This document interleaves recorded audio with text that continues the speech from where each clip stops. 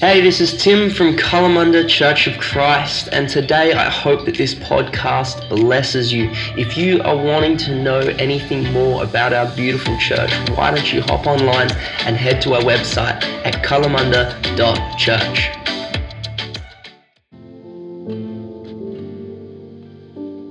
One of the things that always comes to my mind when we sing that song is that we mustn't stop praying for those in our midst whose children have walked away from the Lord. And a couple of my own kids are struggling with where they think they fit in the faith that they were brought up in. So let's just take a moment to pray for one another, because that's a burden that parents carry. And they might be young adults, they might be well into married life and have kids of their own. Just always touches my heart, that thought, to never stop praying. I guess that's the prayer of a grandparent, isn't it, as well? Father, we think of those in our midst who struggle with the heartache and the pain of seeing kids walk away from faith. We pray for them in Jesus' name that they would come back.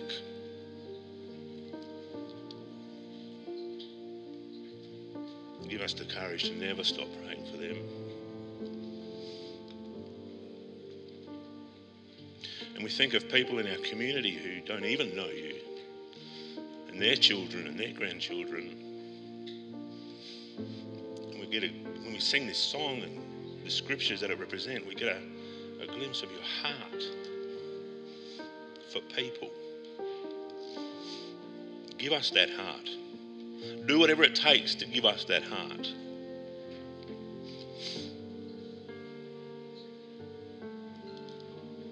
That we might never stop praying and loving and searching and reaching. Because that's what you do. It's what you've always done. And you'll never stop.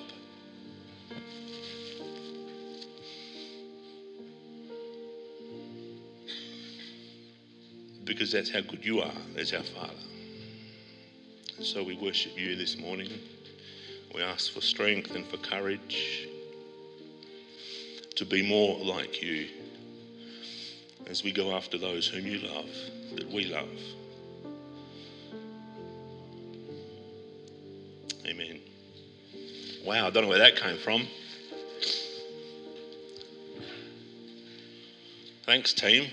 Awesome. I'm a little bit on edge this morning. Is that all right? You know me well enough to know that that's okay. I'm not going to go into any detail, so please don't come and ask. Just be praying for our family. For my wife, Rosemary, she's struggling at the moment emotionally. There's an issue going on with one of our kids.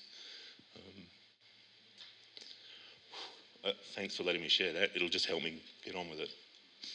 So I value your prayer. I love that analogy of the car. How's that for changing tact? I don't want to add to it, but I'm a pictorial person. And as you're speaking about it, I'm going, oh my goodness, we could go in so many different directions with that. I drive a truck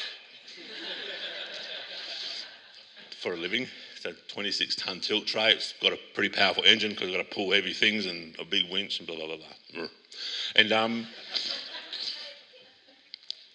if I was left on my own to fuel that, I'd be in big trouble because every time I go to the fuel bowser, it's $500. Imagine having a big truck. It's like sometimes I go to the fuel bowser at the truck stop and there's like $1,200 on the thing. I'm going, I'm glad that wasn't me. But you know, I also drive a little car, so it's all right. Little car because it's economical. And I can actually go 2 whole weeks between fuel, but I have to fill up every second Tuesday, which is when I get paid. And I fill it up, and that's fine. And I can manage that because it's a little amount. But imagine if I had to fill my truck 2 or 3 times a week, had $500 a go.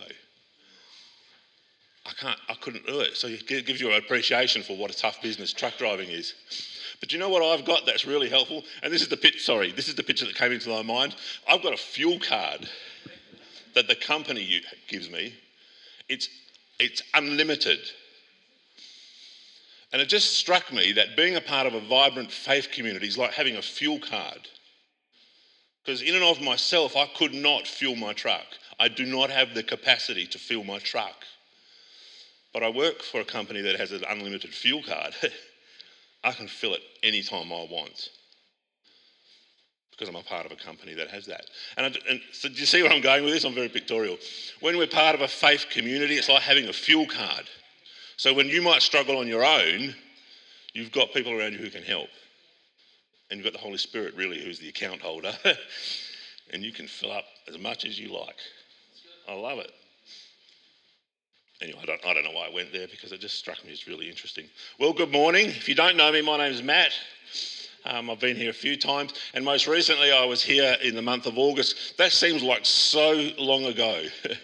And we did a 4-week teaching series was it a Tuesday night? I thought so. And we looked at the life and ministry of Jesus. I was going to say who was here for that. You're going, who was here for that? Oh, good, because I'm not, and some of you weren't, which is fine, because I'm going to recap it this morning for you, as I promised to those who are here that I would do. So, what we did was we spent 4 weeks looking at the life and ministry of Jesus, and in particular, we tracked what he was doing chronologically through the Gospels. And the reason we did that was because that we were trying to discover if there were any patterns or strategies that he used as a disciple maker that we might actually discover and use for ourselves. And that's where I'm kind of going this morning as I look at this whole idea of what was it that Jesus was doing and why he was doing it, and what can we take away from it as a church as we move forward. And I guess, how do I summarise a whole life and ministry of a rabbi named Jesus of Nazareth? Well, I'm going to do it really quickly. Is that all right? I won't go into all the details. You just have to take my word for it. If you want to know more, you can talk to someone who did the course or the training. But what we discovered was that basically, if you were to examine the life and ministry of Jesus, you could kind of split what he did into 5 distinct phases or stages. And we spent some time looking at each of those. In the first session, we talked about this idea that when Jesus arrived and commenced his ministry, he didn't step into a vacuum. Like, he didn't just go, here I am, let's start. We discovered that Jesus was about 30 years old when he started his ministry, which means that he's had 30 years of life preparation before stepping into the context of him doing ministry. Does that make sense? So it wasn't into a vacuum. He was a Jewish man brought up in Jewish culture in the Middle East at a certain point in history. He had a trade. He knew people. He had family. He'd been to weddings and funerals. He'd done life for 30 years. So when he began his ministry, he didn't step into a vacuum. There's a whole culture and background that comes with him. That makes sense, right? There's a whole culture and background that comes with him. And so we called that phase the preparation phase. God was preparing his son in an earthly sense to be ready for the ministry that was about to commence. That ministry started at a specific point in time when Jesus was 30 years old, roughly, when he was baptized by his cousin John in the Jordan River. The second week, we looked at the next phase of Jesus' ministry. It's a phase which we call the ministry foundation phase. And interestingly, for someone who was in public ministry for 3.5 years, this phase went for somewhere between 18 and 21 months. So probably nearly or more than half of his ministry time was in this second stage, ministry foundations. And we discovered that what Jesus did in that phase, maybe I should ask someone who was here if they can remember what was the main key thing that he was doing in that time. Does anyone want to call it out? Awesome. I feel accomplished. Intentional relationship building. Jesus spent more than half of his ministry time building relationships. He was doing some teaching and some miracles and some healing, but actually not a lot.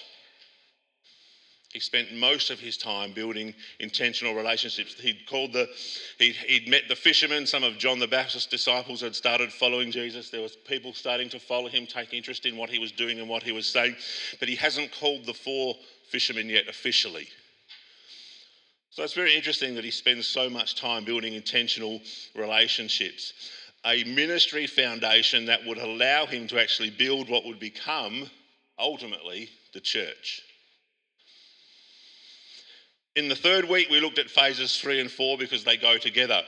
The ministry training phase and the expanded outreach phase. And this actually was a period of time that only went for somewhere between maybe 6 and 9 months. It wasn't very long at all, but an awful lot happened in that 6 or 9 months. We find Jesus beginning to focus his attention on training those who are following him. That phase more or less commences when he calls the 4 fishermen to follow him. And he takes that small group on a journey of learning, and he starts to gather others around him, Matthew and so on. But it lasts less than a year. But it has significant impact on the lives of those who are around him. And word about Jesus is spreading like wildfire. When you look at the passages of Scripture in this particular phase, you see statements like there were large crowds coming to him from all different directions, and people were amazed by what he was doing and so on.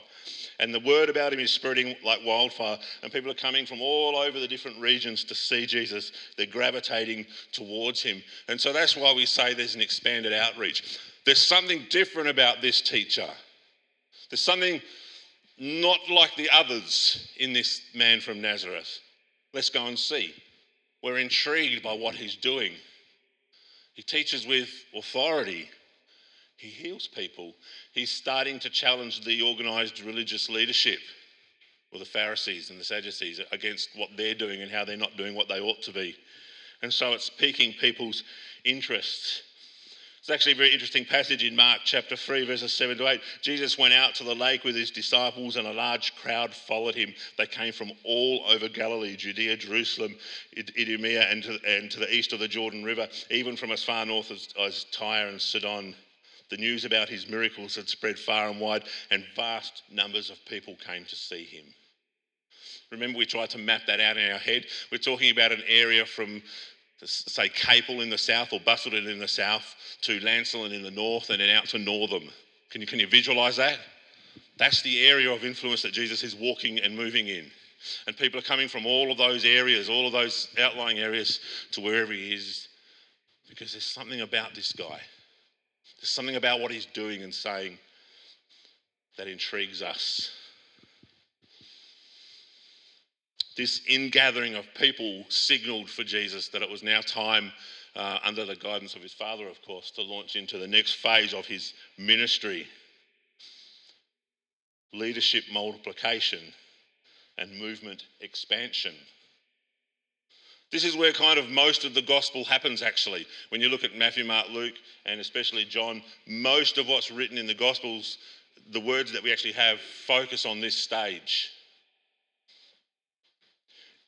In this particular phase, Jesus really ramps up his leadership and his teaching and his training. It's at the beginning of this stage that he calls the 12 apostles and sets them apart and commissions them to start intentionally doing what it was that he himself had come to do.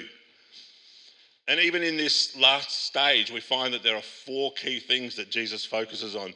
He focuses on, I've called it an apprenticeship stage. He kind of brings these people in really close to himself, and he begins to train and teach and release. And the main objective of the apprenticeship stage is something like he appoints the 12 leaders and calls them to a new level of being with him. It's about connection.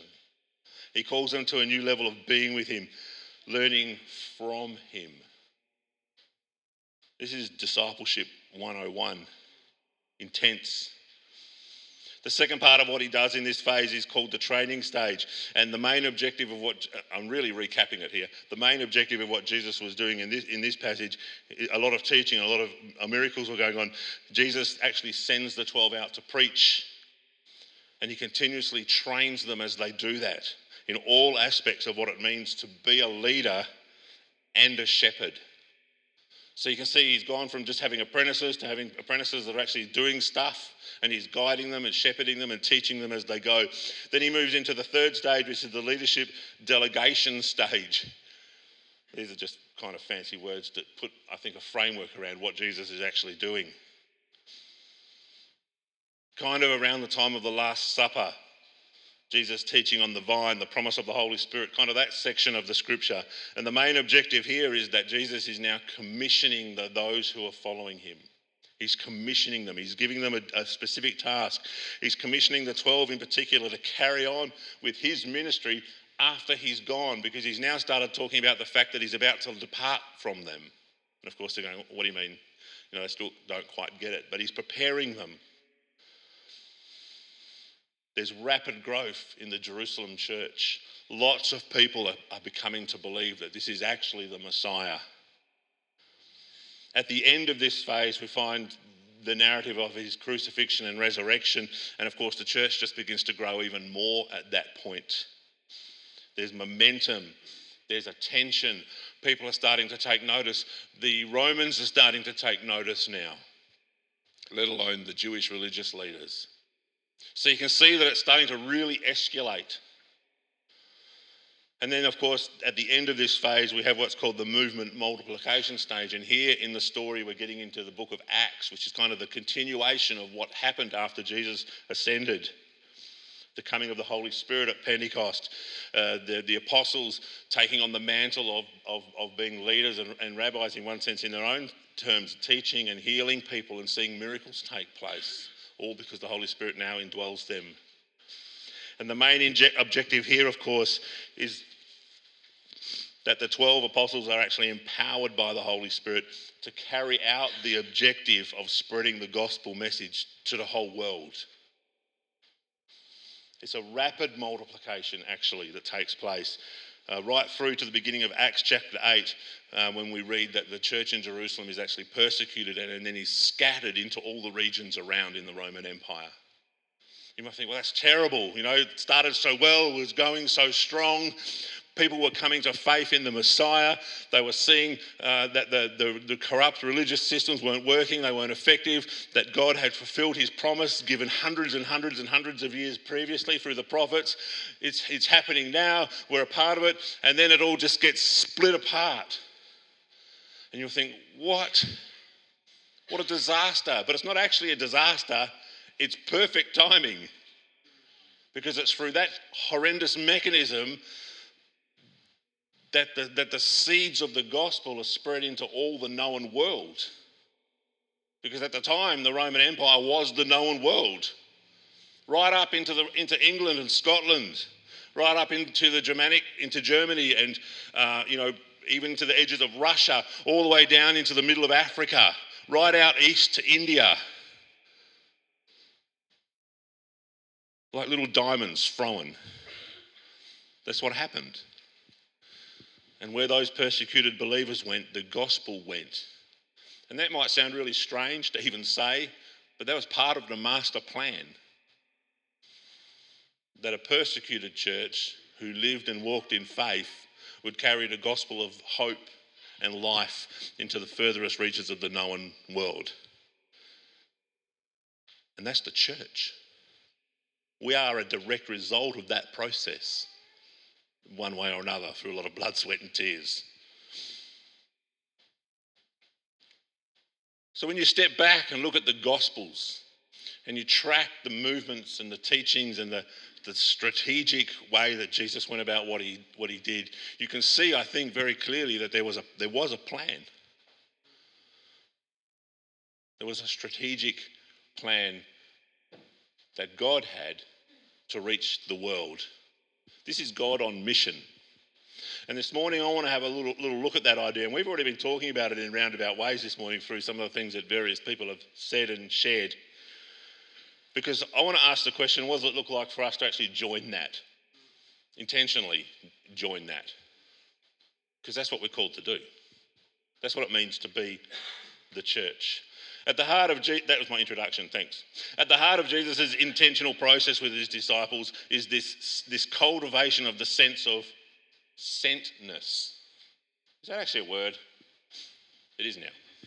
Sentness. I'm going to use that word a fair bit today.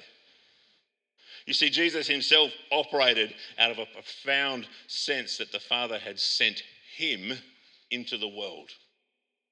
Everything he did, everything he said, every person he met, every relationship that he formed, everything he did operate, he was doing out of a sense of his sentness.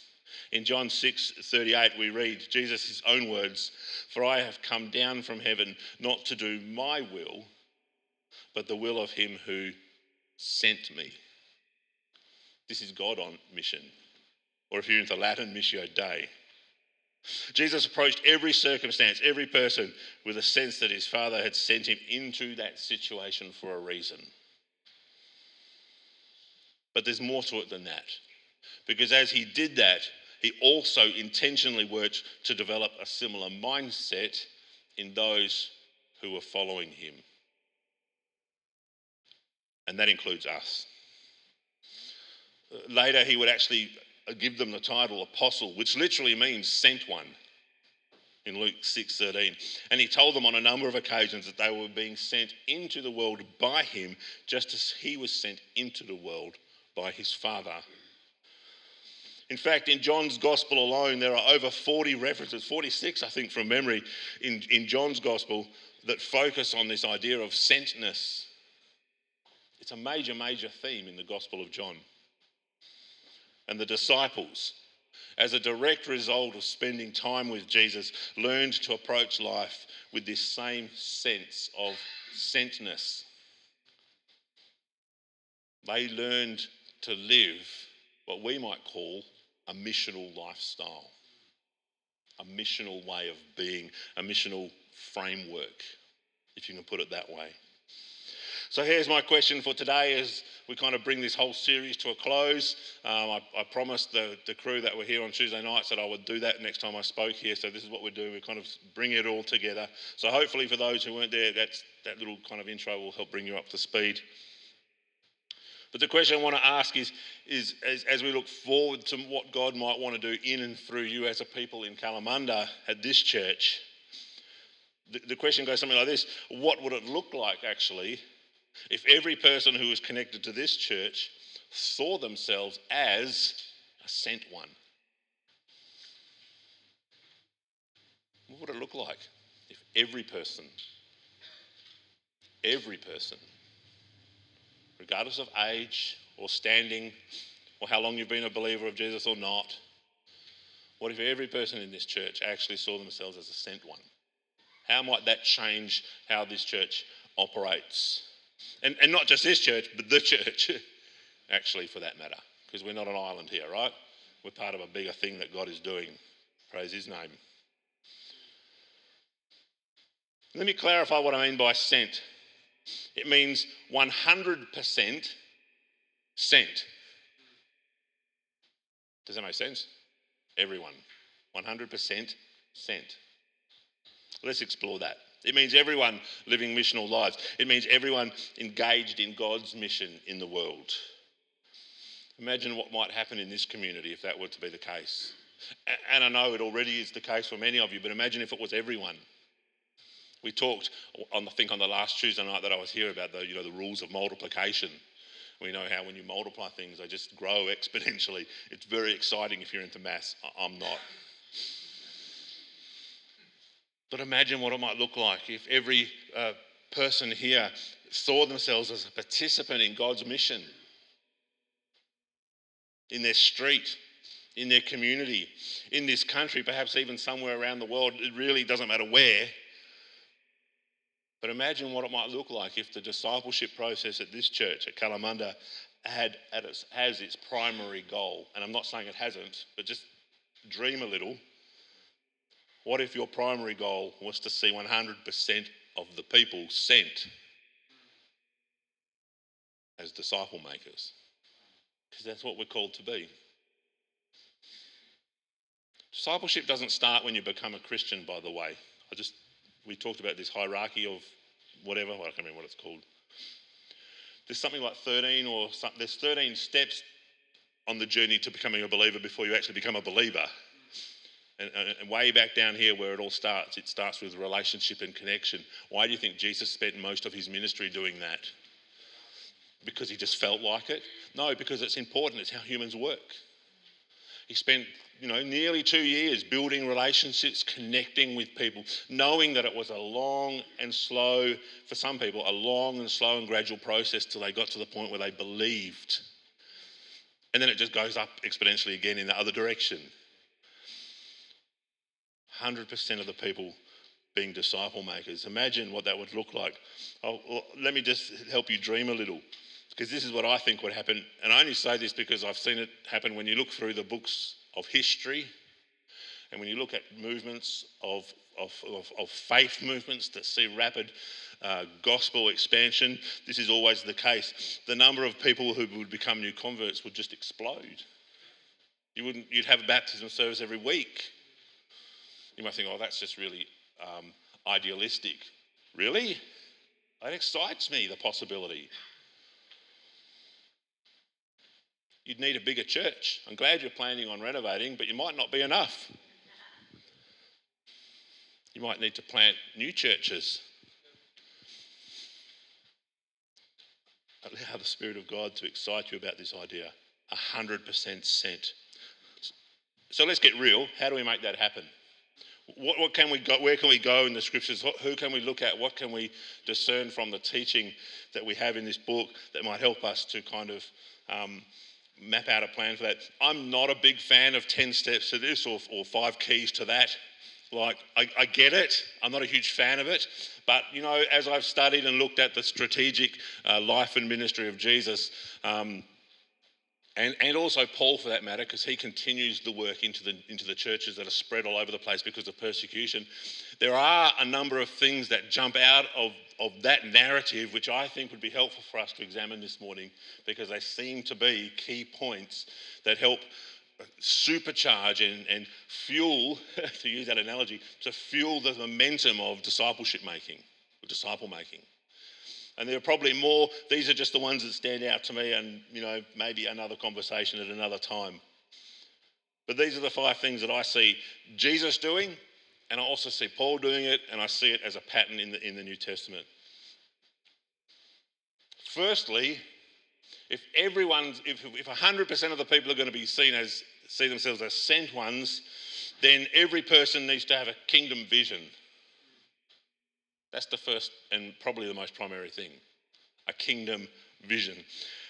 I hope you're not voting on changing your vision and purpose statement in a couple of minutes, because actually I'm going to reference them because they're really good, I think. Because here at Kalamunda, you already have a great kingdom vision. To grow a vibrant and energetic contemporary church in the hills, that's here, right? That welcomes all generations to freely worship together, to deliver solid biblical teaching, to love God, and to have a heart for missions in our local community. It's pretty good. It's biblical. I like it. Not that it's up to me. Grab hold of the truths in that. That statement was developed for a reason. It has a purpose. Let it guide you, because it comes from Scripture. But it's actually your purpose statement that I really love. And I think that it captures the heart of what we're talking about here. The purpose of this church is to see God's kingdom break into our world. It's not just your purpose statement. Do you know who else that statement belongs to? God. Because that's his heart. That's why he sent his son. I've come to do the will of my Father. One of the first things that Jesus starts preaching about is his Father's kingdom. The kingdom is here. The kingdom is coming. It's near. You can just reach out and grab it. It's right there. Become kingdom people. We did the Beatitude series here, didn't we? I've lost track of where we were doing Beatitude series all over the place. That's what that's talking about. A kingdom vision. God's kingdom breaking into our world. Both of these ideas, your vision statement and your purpose statement, have their origins in the greatest vision that there is. Matthew 28, the Great Commission. You're familiar with it, right?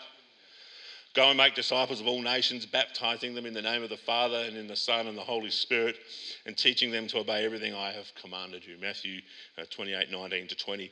But you know, the key to understanding what the Great Commission is really about is to know what the command there is. There are 4 verbs, there's probably more, but there are 4. We're getting into English now. We did maths before, now it's English. But there are 4 verbs in that statement in particular. 3 of them are proper verbs. 1 is a command. The verbs, which is a doing word, you remember that from school, right? All the students should have gone, yes. But the verbs are go, baptise and teach. They're the doing words. They're the things you ought to be doing. Go, baptise and teach. The command is make disciples. Isn't that interesting? So when you kind of unpack all that and put it into a paraphrase, which I find really helpful, this is what the Great Commission is actually saying to us. As you are going about your day-to-day life, make disciples. Baptise them and teach them to live as I taught you. It's actually not that hard. And yet it's terrifying. As you're going, as you go about your day-to-day life, in your business life, in your home life, in your school life, in life in your community, the things that you do in the church, outside of the church, as you're doing all of that, make disciples. Now, some of those disciples are going to be a long way from being believers, but start the process. Start talking to them about Jesus. Start loving them. Start meeting their needs. Start bringing them up that scale to the place where they'll accept Jesus. When in everything that you do, make disciples. And when the time's right, baptise them and continue to teach them everything that I commanded you. That's the discipleship process, kind of boiled down into a simple statement. This is Jesus' kingdom vision, by the way. It's a vision he received from his Father, and it's a vision that he passed on to his church. That's us. In order to be a truly missional church, every follower of Jesus must come to see themselves as a sent one. Sent by God into the world as agents of restoration. Having a kingdom vision means growing in your understanding of God's big picture and learning to see where you fit into that kind of narrative, where you understand and learn what he's doing and how he's doing it, and then letting that influence every aspect of your day-to-day life. It's totally immersive, being a disciple maker. Totally immersive. It speaks into every aspect of who you are and what you do as a human and as a member of this community. So we need a kingdom vision. The second thing that we need for 100% sentness is community. And we kind of touched on that already a little bit. You need community. It's got to be done as a team. We kind of know that. We've had a lot of teaching on that. So I'll just touch on this really briefly. But I really believe that without a supportive and encouraging community around you, it's unlikely that you'll actually ever fulfill your kingdom vision. Because it's really hard on your own. It doesn't mean you can't do it on your own. I'm not saying that, but it's actually really hard when you're on your own. There's some wisdom from the book of Ecclesiastes which really speaks into this. And just interesting, on the drive here this morning, this verse was on the radio. It's better to have a partner than to go it. What is that? Ecclesiastes 4. It's better to have a partner than to go it alone. Share the work, and if one falls down, another helps. It's about teamwork. It's about doing it together as a family. How do you define team? Well, team really is two or more people coming together to achieve a common objective or a common goal. In this case, it's a kingdom vision. And as a church, you all share a kingdom vision. We've already looked at that. And various ministries within this church will have their own kind of focus on the kingdom vision. So the youth ministry might have a slightly sharper focus. It's still the same vision as the church, but it's specific. Does that make sense? Same with a seniors ministry or a ministry to mums in the community or whatever whatever the ministry is. It's the same kingdom focus, but with a point to it. And then you can even refine it even more that as families or as individuals, you might have a specific kingdom vision. So as parents, your vision will be for that your family would honour Jesus and that your children would learn to love him and grow up in the faith and be responsible human beings. That'd be nice as well. But so you can get very specific. As an individual, you might kind of narrow that kingdom vision down to how you run your business or how you treat employees or how you treat your boss, whatever it is, how in your study. So it can be both broad and narrow, and it's all of those things. But you need a team. You need a team. Kingdom vision, team, and a plan. You need a plan. You know the old saying that if you aim at nothing, you will hit it every time. That's true. Passion and tenacity will only get you so far. You spoke about burnout, like being low. And this is not true for everyone, but it often is the case that when we get to that point, it's probably because we've been running on our own fuel and we've drained the tank. Passion and tenacity are fantastic, but on their own, they're not going to get you there. You need a plan. If you're going to fulfill the vision God has given you, you're going to have to make and take some strategic and intentional steps to achieve that plan. You might think, well, I'll just led by the Holy Spirit, we'll just wing it. I'd love to say that's what Jesus did. I actually don't think he just winged it. When you really step back and study how he operated, sure, he was able in the moment just to kind of address the issue as it happened, but he already had in his mind worked out what he was going to do in that situation. I'm sure of it. He didn't just happen across people and go, oh, what am I going to do now? I know I'll heal them. He knew that's what he was going to do. Does that make sense? He kind of thought through the plan, even though he didn't know the specifics. He knew that when a certain situation arose, that's how he was going to deal with it. He knew that because he was in constant contact with the plan maker, who was his father. And that's how he operated. It was strategic and intentional. We talked about his plan. We covered it in the 4 weeks, and I just kind of elaborated on it then a little bit, kind of very, very quickly. I'm sorry. But when we're talking about a plan, I think we're simply talking about your team putting together an intentional strategy that demonstrates God's love through purposeful actions. That's what it is. An intentional strategy that demonstrates God's love through purposeful actions. Now, they're unlimited. What those actions are unlimited. That's up to you and the circumstance. This was Jesus' plan. I'll just quickly go over it again. He spent about 18 months building relationships with people, particularly the core discipleship team. After calling them to follow them, he spent the next 6 to 9 months teaching and training and modelling ministry.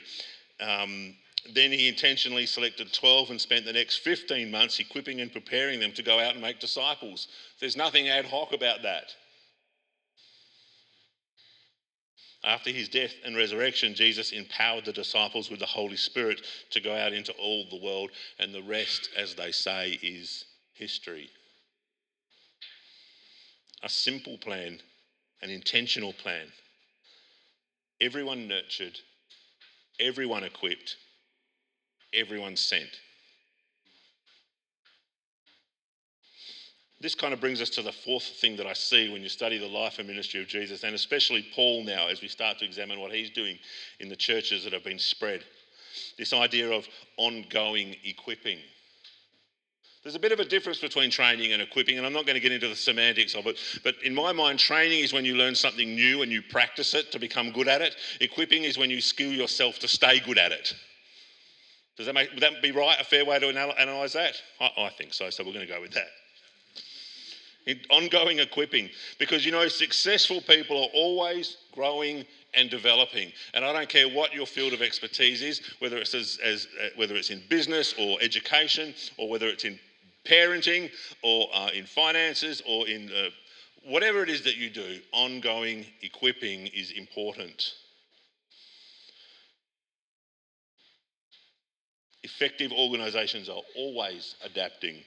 Championship teams are always seeking to improve the gameplay. Ongoing equipment is anything you need in order to help you fulfill your kingdom vision. Does that make sense? Anything that you need. Further education, skills, tools, training and resources, more people, all these things will help you in your journey as you walk with the Lord and seek to serve his kingdom agenda in this community. But don't miss the most important equipping tool of them all. And it stands above the rest by a long way. The Holy Spirit. Because in this process, it's the coming of the Holy Spirit which really ignites the discipleship and the disciple-making movement.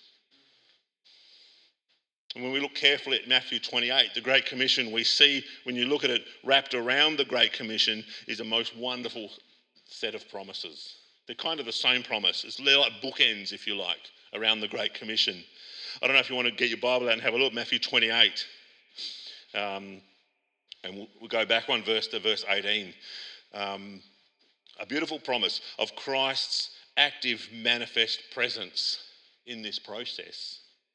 Think about that. Verse 18. This is Jesus speaking.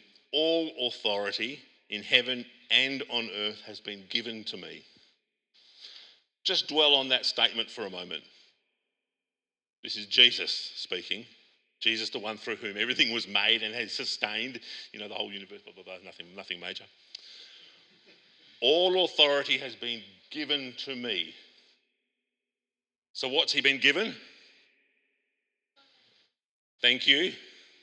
He's been given all authority. It's been given to him, which implies that it came from somewhere, right? Where has it come from? His Father, God, the big cheese. All authority in heaven and on earth. So I don't think there's anything outside of that realm, right? Unless I'm missing something. All authority has been given to me. Therefore, because that's true, therefore, go and make disciples, baptizing them in the name of the Father and the Son and the Holy Spirit, and teaching them everything that I commanded you. Wow. Does that blow your mind? This is our commission. God has given it to his Son to give to you. And he has the authority to give it. But look how the Great Commission finishes in verse 20. And surely I am with you always, even to the very end of the age. Has the age ended yet? Are we still present and functioning and walking around on the planet Earth as humans? The age is still happening. We still have this given authority that Jesus has given us that's come from his Father to go and make disciples all around the world. And his promise is that he is with us always, right till the very end, and he's with us through the presence of his Holy Spirit. That's the promise.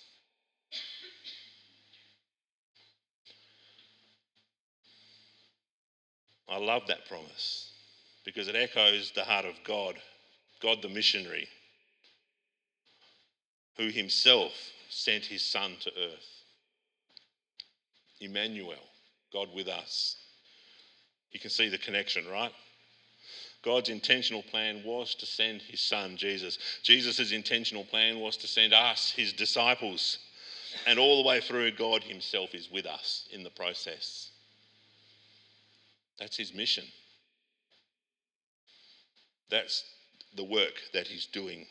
So you need a kingdom vision, you need a team, you need a plan, you need ongoing equipping. And this one kind of blends in with the one, they're kind of the same. Yes, the Holy Spirit is the one that equips us, but he also serves in a sense as our coach. I don't particularly like the word, but I can't think of a better one. Mentor, maybe, but a coach, because a coach has a very specific role, and we all need coaches in our lives. A coach is someone who will guide you, who will offer wisdom and encourage you to run the race. They're all things that the Holy Spirit is sent to do in our lives, by the way, amongst other things. A guide, someone who offers wisdom and encourages us to run the race. Now you might be thinking, well, hang on a minute, surely coaches are hard to find. But I want to suggest to you that even in a room this size, there's probably a few dozen coaches here. Possibly more once you hear what I'm about to say.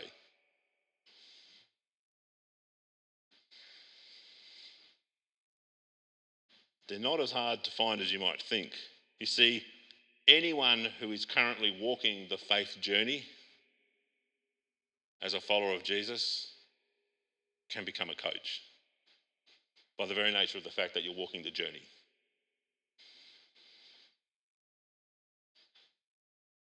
But being a coach isn't a one-way relationship. And Paul gives us a wonderful example of this when he writes his letter to the Romans. So the in the midst of the persecution. He's writing to the church in Rome. And listen to what he says. And he says this in a couple of other places to other people as well. I think maybe Timothy or Titus, something along a similar lines. He says, I long to see you so that I may impart to you some spiritual gift to make you strong. That is, that you and I may be mutually encouraged by each other's faith. So there's that whole teamwork thing again. But it's coming from the mouth of the coach, who includes himself in the team. Do you see that? That we may be mutually encouraged by each other's faith. See, what Paul is talking about here is mutual maturity. Sounds like a hedge fund. And although Paul may have been, more spiritually mature, being the more spiritually mature person in the relationship, all his letters and all his visits to the fledgling churches were always about nurturing. They were always about equipping and encouraging the believers. That's what he did. He saw his role as a coach. A spiritual father might be a better term in that sense. Spurring the believers on to do the good works that God had called them to do, to fulfill the kingdom vision.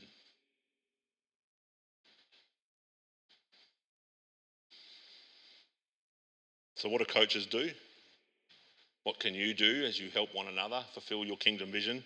You can offer insight, you can offer encouragement, and you can motivate. But you do so as a fellow sent one, and that's the key. You're in it together. You're not better or greater, but you are moving towards spiritual maturity, and that's important.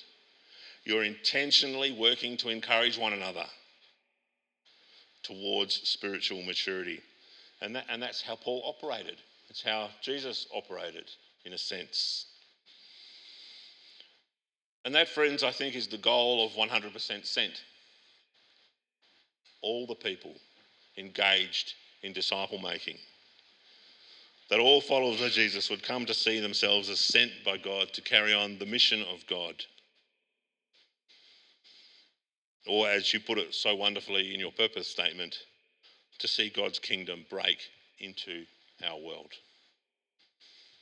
Let me pray for you. For us.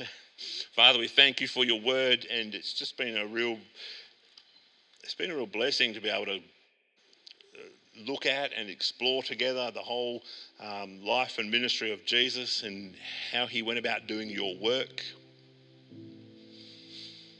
how he saw himself as sent by you. It's challenging but also exciting to see how he passes on that sense of sentness to us as his followers. Lord, give us courage and strength to talk together, to study your word, to pray with one another, to work out earnestly what that actually looks like and means here at Kalamunda and in this area. We know what you're calling us to do. It's plain as can be in your word. We know it. We know it well. We've even got nice statements which reflect it perfectly for us.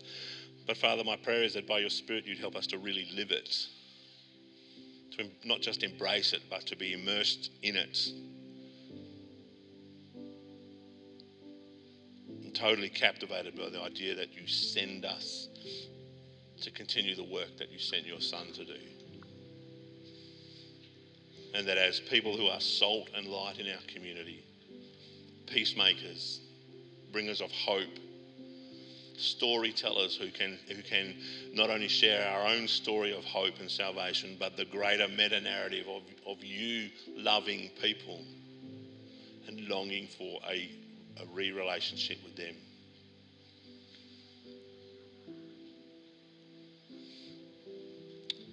Help us guard our hearts from thinking that we can do your work because it'll make us look good or your church look good. Help us to see that this is what you actually want to do, and you choose to do it, and you want to do it through us. That's humbling, but it's also really empowering because you promise that you'll be with us, that you have all authority in heaven and on earth, and that you give us that authority and that you are with us right to the very end so that we might run this race and not look back and just live in our sentness.